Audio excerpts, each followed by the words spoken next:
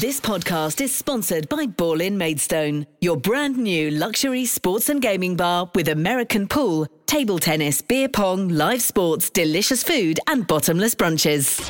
Kent Online News. News you can trust. This is the Kent Online Podcast.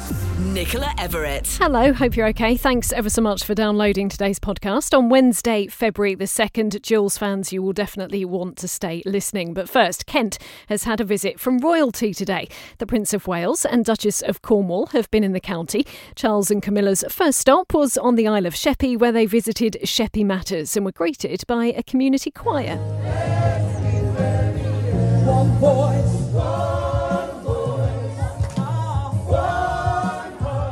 They met those involved in the community chef food truck and a community bus. The couple were also introduced to a Syrian family who've been helped by a refugee charity to settle here. Mike Brown is trustee and founder of Sheppey Matters. Today's been amazing. I mean, really, we couldn't, in our wildest dreams, think we'd get a royal visit. And it's just been, not for me, very proud, but for the staff and the volunteers. It's just a wonderful, if you like, reward for all their hard work and their teamwork, especially the last couple of years through the pandemic, where they've been involved in the community, looking after isolated people and just generally giving service. I'm so proud of them, and I'm so pleased they've had this opportunity today to be recognised by royalty. Did you get a chance to meet them? I did, yes.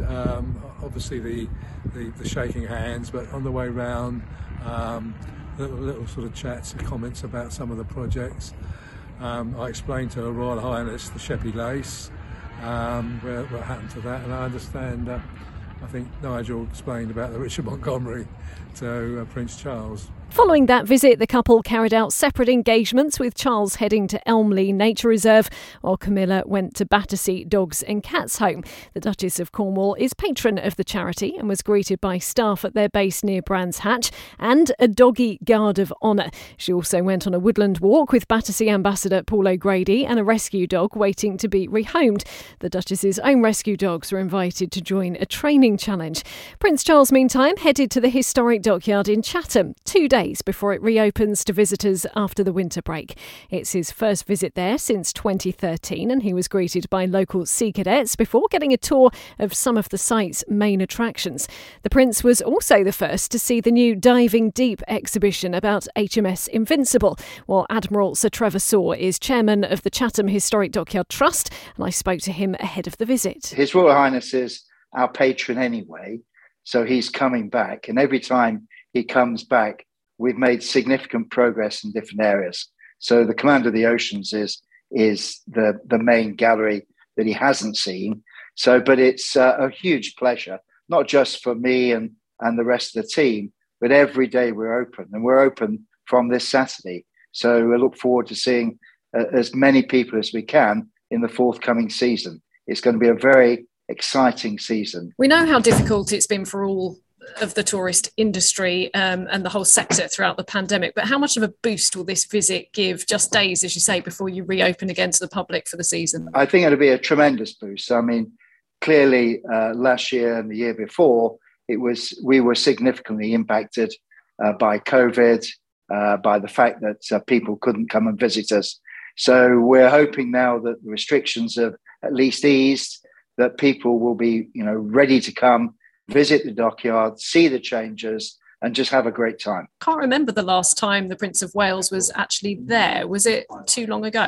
It was 2013, his last visit, when he actually opened number 1 Smithery, which is our permanent exhibition hall. And so he will have seen quite a lot of changes. I'm looking forward. I met him clearly when I was in the Royal Navy, but I've never met him in my current role as chairman of the Historic Dockyard.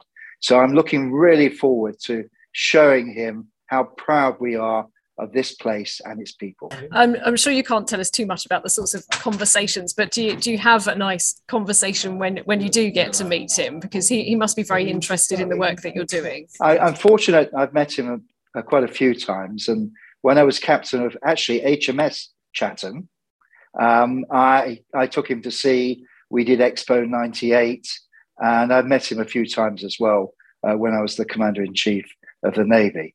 So most of the Royals are very much at ease in a naval background, clearly because of their own background.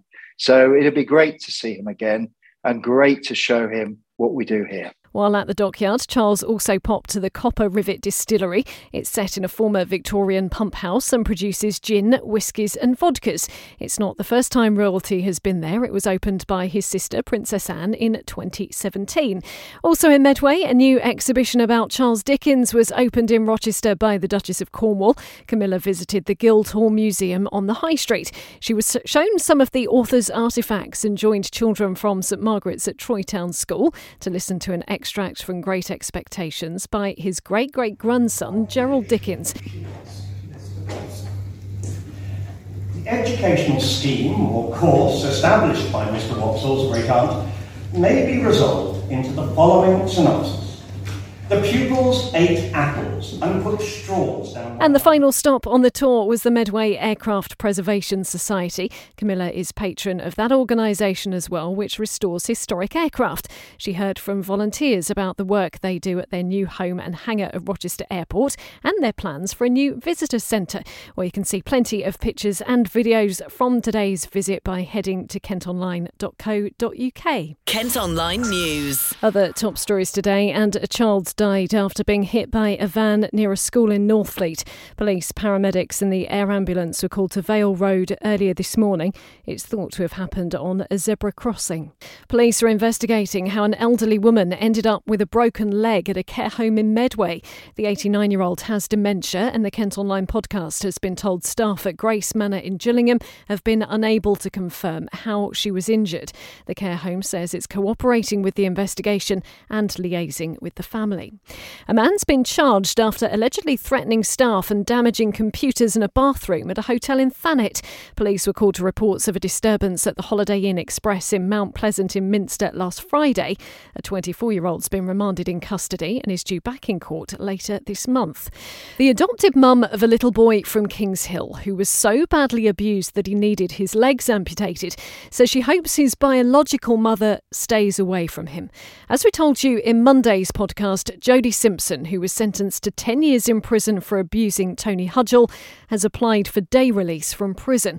Well, it's feared she could be freed as early as August. Well, Paula Hudgell is asking for restrictions if she is released and has been speaking to our reporter, Cara. Initially, I was quite upset and quite cross that obviously Jodie feels no remorse or, doesn't realise the enormity of her actions and that the longitude of how it's going to affect Tony, to be asking for these privileges, but barely 4 years since sentencing, she's already in an open prison, and she's applied for day release, which it just makes a mockery of the whole justice system.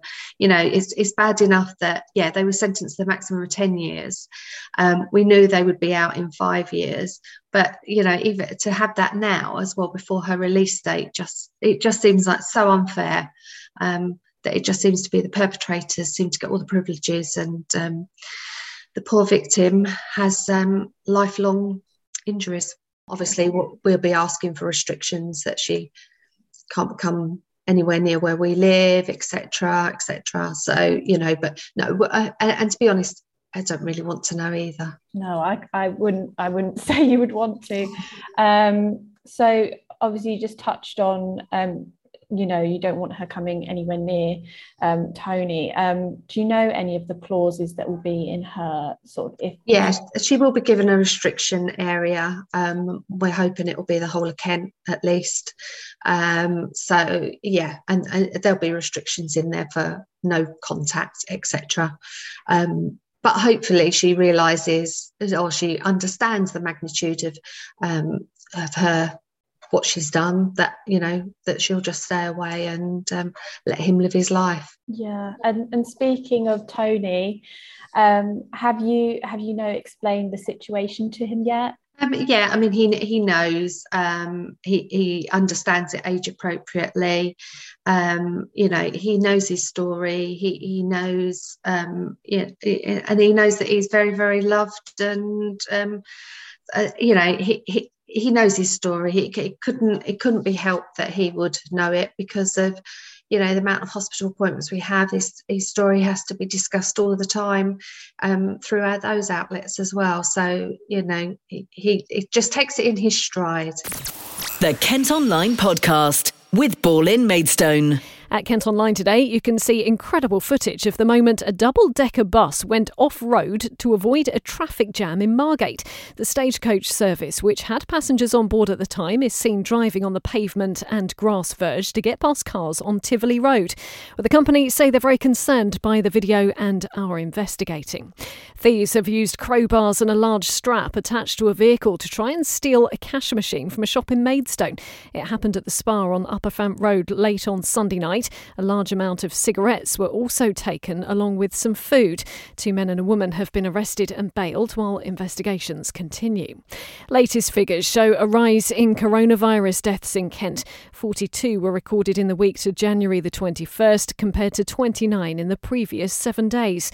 Cases have also gone up by about 14%, with more than 3,800 people testing positive yesterday. 338 are currently being treated for COVID in the county's hospitals. Struggling schools in Kent and Medway have missed out on support from the government's Levelling Up plans. You might have heard about this today. 55 areas have been identified as education investment areas to help close the attainment gap for children from disadvantaged backgrounds. But despite places like Thanet underperforming, the average levels across the county are pushed up by areas that are doing well. This is going to be the topic of discussion on The Lowdown on our Facebook Live tonight. And we're also asking on socials where in Kent you think should be levelled up. Well, you can add your comments to that question today. You can also let us know what you think whilst you watch the programme by commenting and sending a message to the panel of experts. It's live from 6. Now, it's emerged cases of child domestic violence in Kent have increased by an incredible 286%. Police made more than 3,900 child protection referrals for domestic abuse in the county last year. That's around 11 a day. Ellie Perry is from the NSPCC. Their helpline saw a record number of calls from adults concerned about the well-being of a child. She's been speaking to Leisha. Yeah, so it is worrying. Obviously, the helpline received a record number of calls during the pandemic regarding domestic abuse from adults concerned, children living in these abusive households. But we can't necessarily, there was a rise in domestic abuse cases. What we know is that the pandemic exacerbated and compounded those issues for those in abusive households. We know children that were that much at more risk because they were trapped. And we know through contacts to the helpline that abusers were using the context of the virus and the pandemic as a way to withhold children and families from those vital support networks, such as friends, families. Obviously, they're away from schools and those vital support networks. So we can't necessarily, the number of cases of domestic abuse have risen, but it did make the situation that much more worse. And the NSPCC has said a lot about victims' law and how maybe this could be a bit of a lifeline for especially these children who are suffering this abuse. Can you just explain to me what exactly victims' law is for people who don't know? Yeah, of course. So the victims' law is a piece of legislation that the government is currently working on, and it serves as an opportunity to transform the response to victims who are suffering with abuse. And in particular, it gives an opportunity to make sure that children who are victims of domestic abuse, who are now recognised in legislation as victims of domestic abuse, that they have appropriate support in place, particularly in the community, so that children and families can access support and recover no matter where they live. And that's one of the main aims we're asking government to do today. And I think something that a lot of people would be curious to is, we hear a lot about domestic abuse in adults, but when you're talking about domestic abuse against children, what actually classes as domestic abuse? Is it emotional? Is it physical? What exactly classes as abuse against children? Domestic abuse is very complex for that reason. And though the majority of us think it's between adults, children are very much wrapped up in that abuse. It's never normally just about witnessing abuse between parents. They are physically, emotionally and mentally withdrawn into that abuse. So for instance, a child could be trying to protect the adult victim against that abuser. they could be coercively controlled, and so on. And it really does leave a lasting impression. And that's why the NSPC welcomed greatly that the government recognised that impact on children, so that they are victims in legislation. But the next step they need to do to ensure is make sure that support is in place so that children and families can access no matter where they live, given that the severity and of the impact of domestic abuse has. Yeah, definitely. I think that follow-up is really important. Do you hope that, I guess, these figures begin to decrease as we come out of the pandemic, or is there kind of that fear for you that this could be a longer term trend, because we don't know yet whether it did have, the pandemic did have that direct impact or not? Definitely. I think given the rise in referrals, it is worrying. And I think to say that despite us maybe coming out at the other end of the COVID pandemic, that doesn't mean domestic abuse is ending. Like I said, we know domestic abuse was exacerbated and issues were compounded during the pandemic, given people were trapped in their households. We know how difficult it was for ourselves to be trapped in households, but to be in an abusive one is 10 times worse. It's horrible. So we can't, although there's a rise in referrals, we know that this is going to keep going and it will be a long-term thing. And that's why we're pressing government to make sure that there is support in place, given the complexity and the vastness of how domestic abuse is spread across the nation. Kent Online reports. We're going to be paying more towards the police in Kent via our council tax from April. A £10 a year rise put forward by the county's Police and Crime Commissioner has been approved. Matthew Scott says the extra cash will go towards funding more officers and technology to take evidence from dashcam footage. Police are now taking DNA swabs from sheep that have been attacked on farms in Kent in a bid to identify the dogs responsible. Officers were called to almost 30 reports of it happening last spring, and many farm animals had to be put down. It's feared opening a fish and chip shop near the entrance to Canterbury Cathedral could put people off visiting. Thanet business Seafarer wants to convert the former Warren's Bakery unit in Burgate into a chippy, but some local residents are worried about the smell of fish near the popular tourist attraction. Elsewhere, the company behind plans for a huge new theme park in North Kent has been given until the 15th of March to submit its bid for review. The £2.5 billion London resort project, which is due to be built on the Swanscombe Peninsula, has been hit by various delays in the past. Well, developers will need to address concerns over how their use of land will affect wildlife. And at Kent Online today, you can see video of one of Britain's strangest boat trips. Well, people have been queuing up to go and see the masts of Sheppey's famous bomb ship, the SS Richard Montgomery, before they're removed this summer. The boat sank during the Second World War and still has 1,400 tonnes of explosives on board. Kent Online Sport. Football, and they've finally done it. After more than 100 days and 15 league games, Gillingham have won a match. They beat Crewe Alexandra 1-0 at Priestfield last night, the first match in charge for new manager Neil Harris, and he spoke to us after the final whistle. But the build-up has been difficult, relentless. Coming to a football club is a privileged position, and especially at this proud football club. And coming in a transfer deadline day, I never envisaged how difficult it was going to be. We had players could be going out, we had players could be coming in. It was just, let's be honest, it was carnage for the day. Then you finish at 11 o'clock and it's like, we've got a game tomorrow. We've got to prepare. So we went really light in training yesterday. We didn't do anything tactical because I didn't want to give false messages to the players and change my mind. So that today was based off what we prepared. We met early. We went off video work, individual work, and the credit for the victory goes to the players. The game plan we had for probably 45 minutes was pretty good.